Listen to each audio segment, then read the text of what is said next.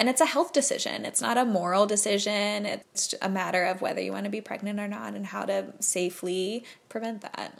Hello, people of the interwebs. I'm Tash Doherty, and welcome to the Practical Guide to Pussyhood, the show about birth control, periods, and liberating yourself from the patriarchy.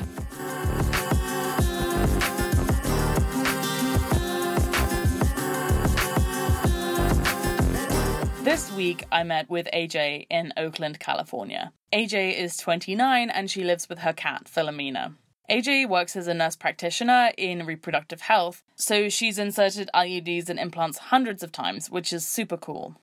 I'm really excited that we got to feature her for an episode of our podcast because it helps us see that doctors and nurses, especially female medical professionals, have their own birth control stories too. AJ's fears and concerns throughout her own story are just as real as ours as women when we're going to the doctors. She was once a curious teenager trying to figure out what was up from down. AJ has the hormonal IUD, which is an intrauterine device, and she has the Mirena. Getting an IUD inserted is painful, but it's a very quick procedure. You can have a day or two of cramping, so be sure to take some ibuprofen. And then after that, you can bleed lightly for up to a couple of weeks to a couple of months. So after you get your IUD, you'll probably have to wear a panty liner for a while. But after all those not so great initial side effects, most women with the hormonal IUDs have lighter or no periods for the years after that. So that's like 4.5 years. So as long as you can brace yourself for this pain up front, for most women, getting a hormonal IUD is totally worth it.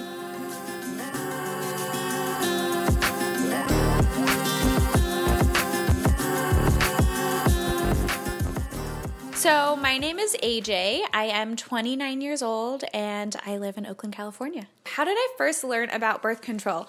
I don't remember a specific moment of being like, oh, there is something to prevent pregnancy and that's what this is. My first kind of personal interaction with birth control was being in high school. I was either a freshman or a sophomore in high school, and I had a fairly serious, for at that stage of life, boyfriend. We had been dating for a few months, and I remember my mom bought me some condoms and put them under the sink in my bathroom and said, they're here in case you need them. I think she had tried to start a conversation with me, and it was before we were having sex, and I had just been like, Mom, I don't need that right now. And she said, okay, that's fine. I'm just going to leave them here. Just that kind of little bit of a nudge or support of we don't have to have a full conversation if you don't want to.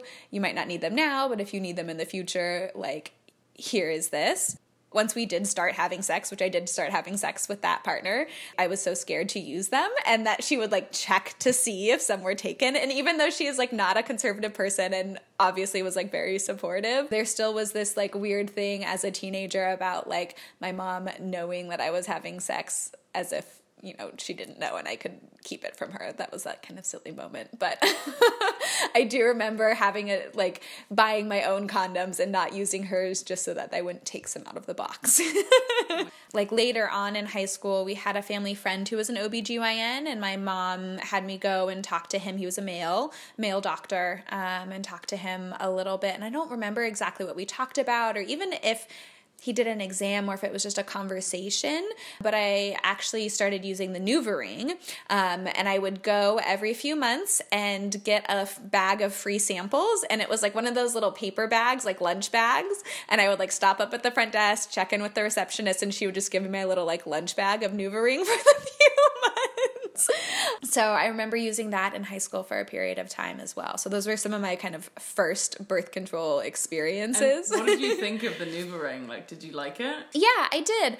I was young at that time. I was like, 16, 17 years old. And I don't remember if it was something that I sought out or if he just recommended, but I don't have any strong memories of it. It just seemed like a normal thing to do. It didn't seem too weird or gross. And it was a little bit more convenient, I think, than the pills. And it was nice that I could get them for free and just kind of stop by. And For most of college, wasn't really dating around, and so that wasn't really kind of a priority or something that I thought about. I think I used NuvaRing for a while, but because I didn't have a partner, I wasn't having sex, I stopped using it. And then towards the end of college, or maybe right after college, I had more of a committed partner and was, thinking about what to do as far as birth control. I was interested in using the IUD. I worked at a free clinic, and part of our training was to have counseling on all the different contraceptive methods. So, we talked about spermicide and about cervical caps. And I remember being really interested in the IUD, and yet because I didn't know somebody who was on it, I didn't think about accessing that for myself. Until I was seeing a patient in the free clinic and was talking to her about a few different things, and the method of birth control that she was using came up, and she had an IUD. She was about my age, and just having one person who had used it was, oh, wait, I can do that. Whereas before it seemed like this kind of theoretical thing that, like, sure, some people did, but I didn't know kind of what it would look like or what that would mean. So when I saw someone that seemed kind of similar to me who was using it, it seemed like, oh, I can do that. I feel like I know exactly what birth control method all of my friends are on now. But at that time, I was, 20, 21. And this was, 2009 or something. And so they were a lot less common than they are now. Most of the people that I knew about their birth control methods, it was either kind of the pill or some variation of that. And this was the first kind of personal experience that I had with somebody using a method that was different. Some of the things that interested in me in the IUD when I had first learned about it were the effectiveness and the ease of it. I think I Googled clinics that had the IUD. I talked to the family friend of mine who's an OBGYN, and they did not do them at his practice. What kind of practice is that? Yeah. An older, obstetrician in 2010, I guess. I found a family practice clinic in town that did them and made an appointment. I had to do a consult appointment with them first to kind of check in and talk a little bit more about it. I did by chance end up seeing someone that I knew for the consult appointment, but it wasn't intentional. At that point, I was towards the end of my master's program to be a nurse practitioner, and I was in Philadelphia at the time, and the student health center didn't do IUDs, but they recommended going to the local Planned Parenthood. And the nurse practitioner that I saw for a consult appointment actually was a graduate from the nurse practitioner program that I was in. And so I had met her and chatted with her previously and knew her in that context. She didn't end up being the provider that actually did my IUD placement. But yeah, so I did end up knowing some people in the process, but I didn't specifically seek them out. It more so was about what was most convenient and where I can get in quickest at that point. But I was a little bit frustrated that I had to have a consult appointment beforehand. I don't think they did an exam at that time. I think it was just a conversation. And then after that, I came back in, I don't know, maybe a few weeks later or so, and had the IUD placed. I have the hormonal IUD, the Mirena. And it definitely was very uncomfortable, especially afterwards, but they gave me prescription strength ibuprofen and I kind of toughed it out. I might have had some cramping throughout the week. Back then, it wasn't really explained to me exactly what was happening, how long it was going to take, what to expect. I think I had some irregular bleeding after it was initially placed, but I don't remember how bad it was. Yeah, it clearly wasn't enough that it really affected my life in a memorable way. And I really liked the ease of it and not having to think about something. That partner at the time, we were together for a little while and then broke up. And it was I didn't have a partner for maybe a year or so, but it was still nice that I knew that I didn't have to worry about pregnancy. I really liked not getting my period too. And I knew that I didn't want to get pregnant for the next few years and didn't have any plans of doing that anytime soon. So even though I didn't have a partner in that moment, it was still something that I wanted to continue on. once it came around the time for my IUD to expire, I had it replaced. It was super easy, quick. I don't even really remember having too much cramping. I took some ibuprofen beforehand.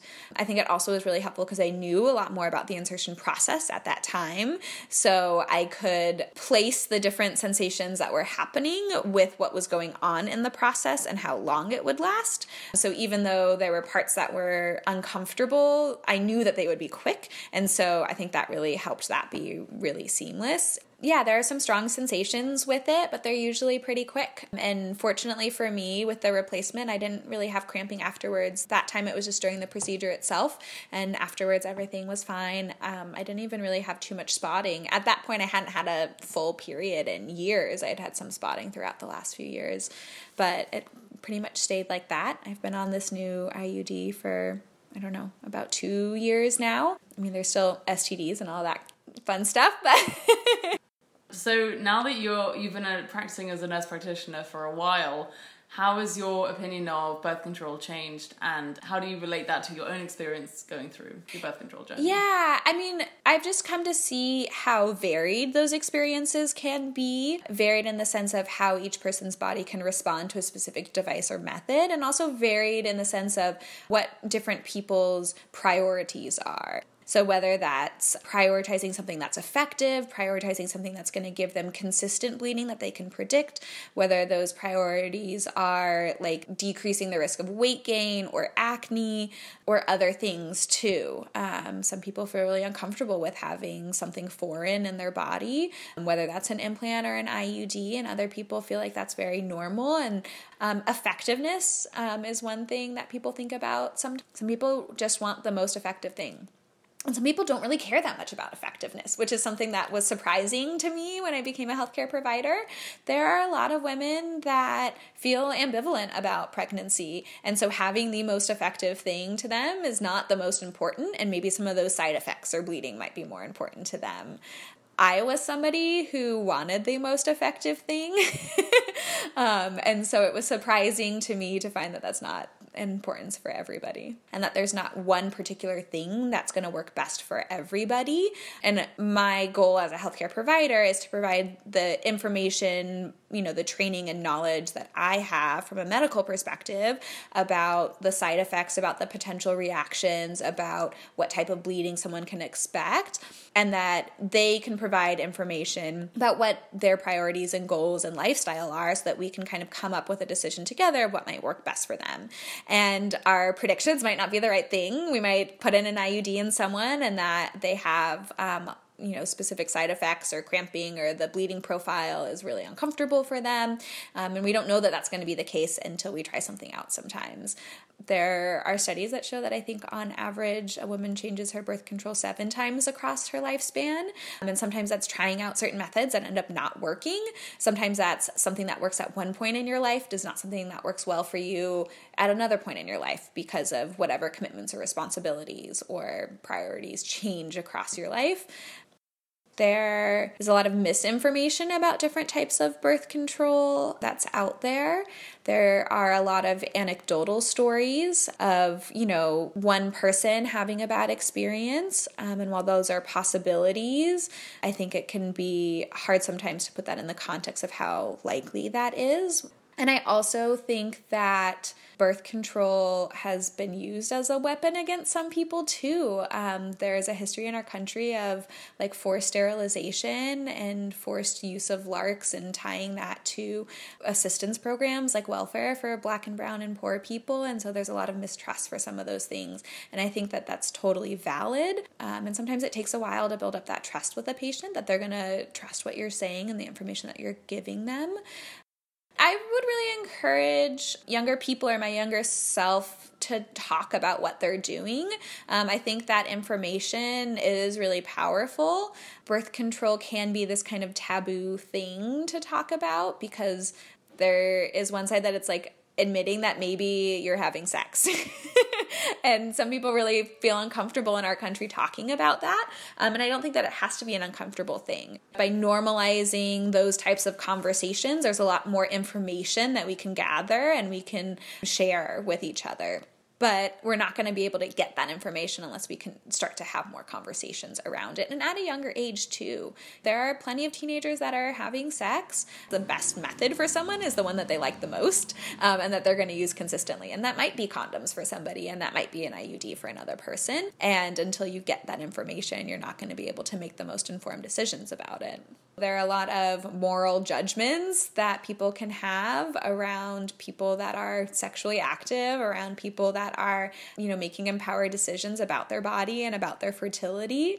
And so that makes it a more taboo subject to talk about. I think that's ridiculous. And I think that I am very lucky to kind of have a social circle where we talk about these things all the time, but this is also, people who provide healthcare, especially sexual and reproductive healthcare. So I know that I'm really lucky to have those conversations with people and to have that be really normal. It's a part of our lives. It's a part of the decisions that we're making. And it's a health decision. It's not a moral decision. It's a matter of whether you want to be pregnant or not and how to safely prevent that. What really struck me about AJ's story is that even when she was training to be a nurse practitioner, the hormonal IUD still felt like this theoretical birth control method to her. Some of us have been there before, during an appointment with your doctor, and they just show you a picture of the birth control methods on a chart and how effective each one is, and you kind of think to yourself, like, what? Do any women actually use any of these methods? Well, as it turns out, they do. And hopefully from listening to our podcasts, you can feel like you know some awesome women out there in the world who are using birth control and are living their lives to the full. Thank you for joining us for this show. As always, if you have any feedback or want to get in touch with me, please DM me on Instagram. My handle is Tash R. Doherty. Or you can write me a little message and contact me at www.tashdoherty.com. I hope you have a wonderful rest of your day. Lots of love. Bye!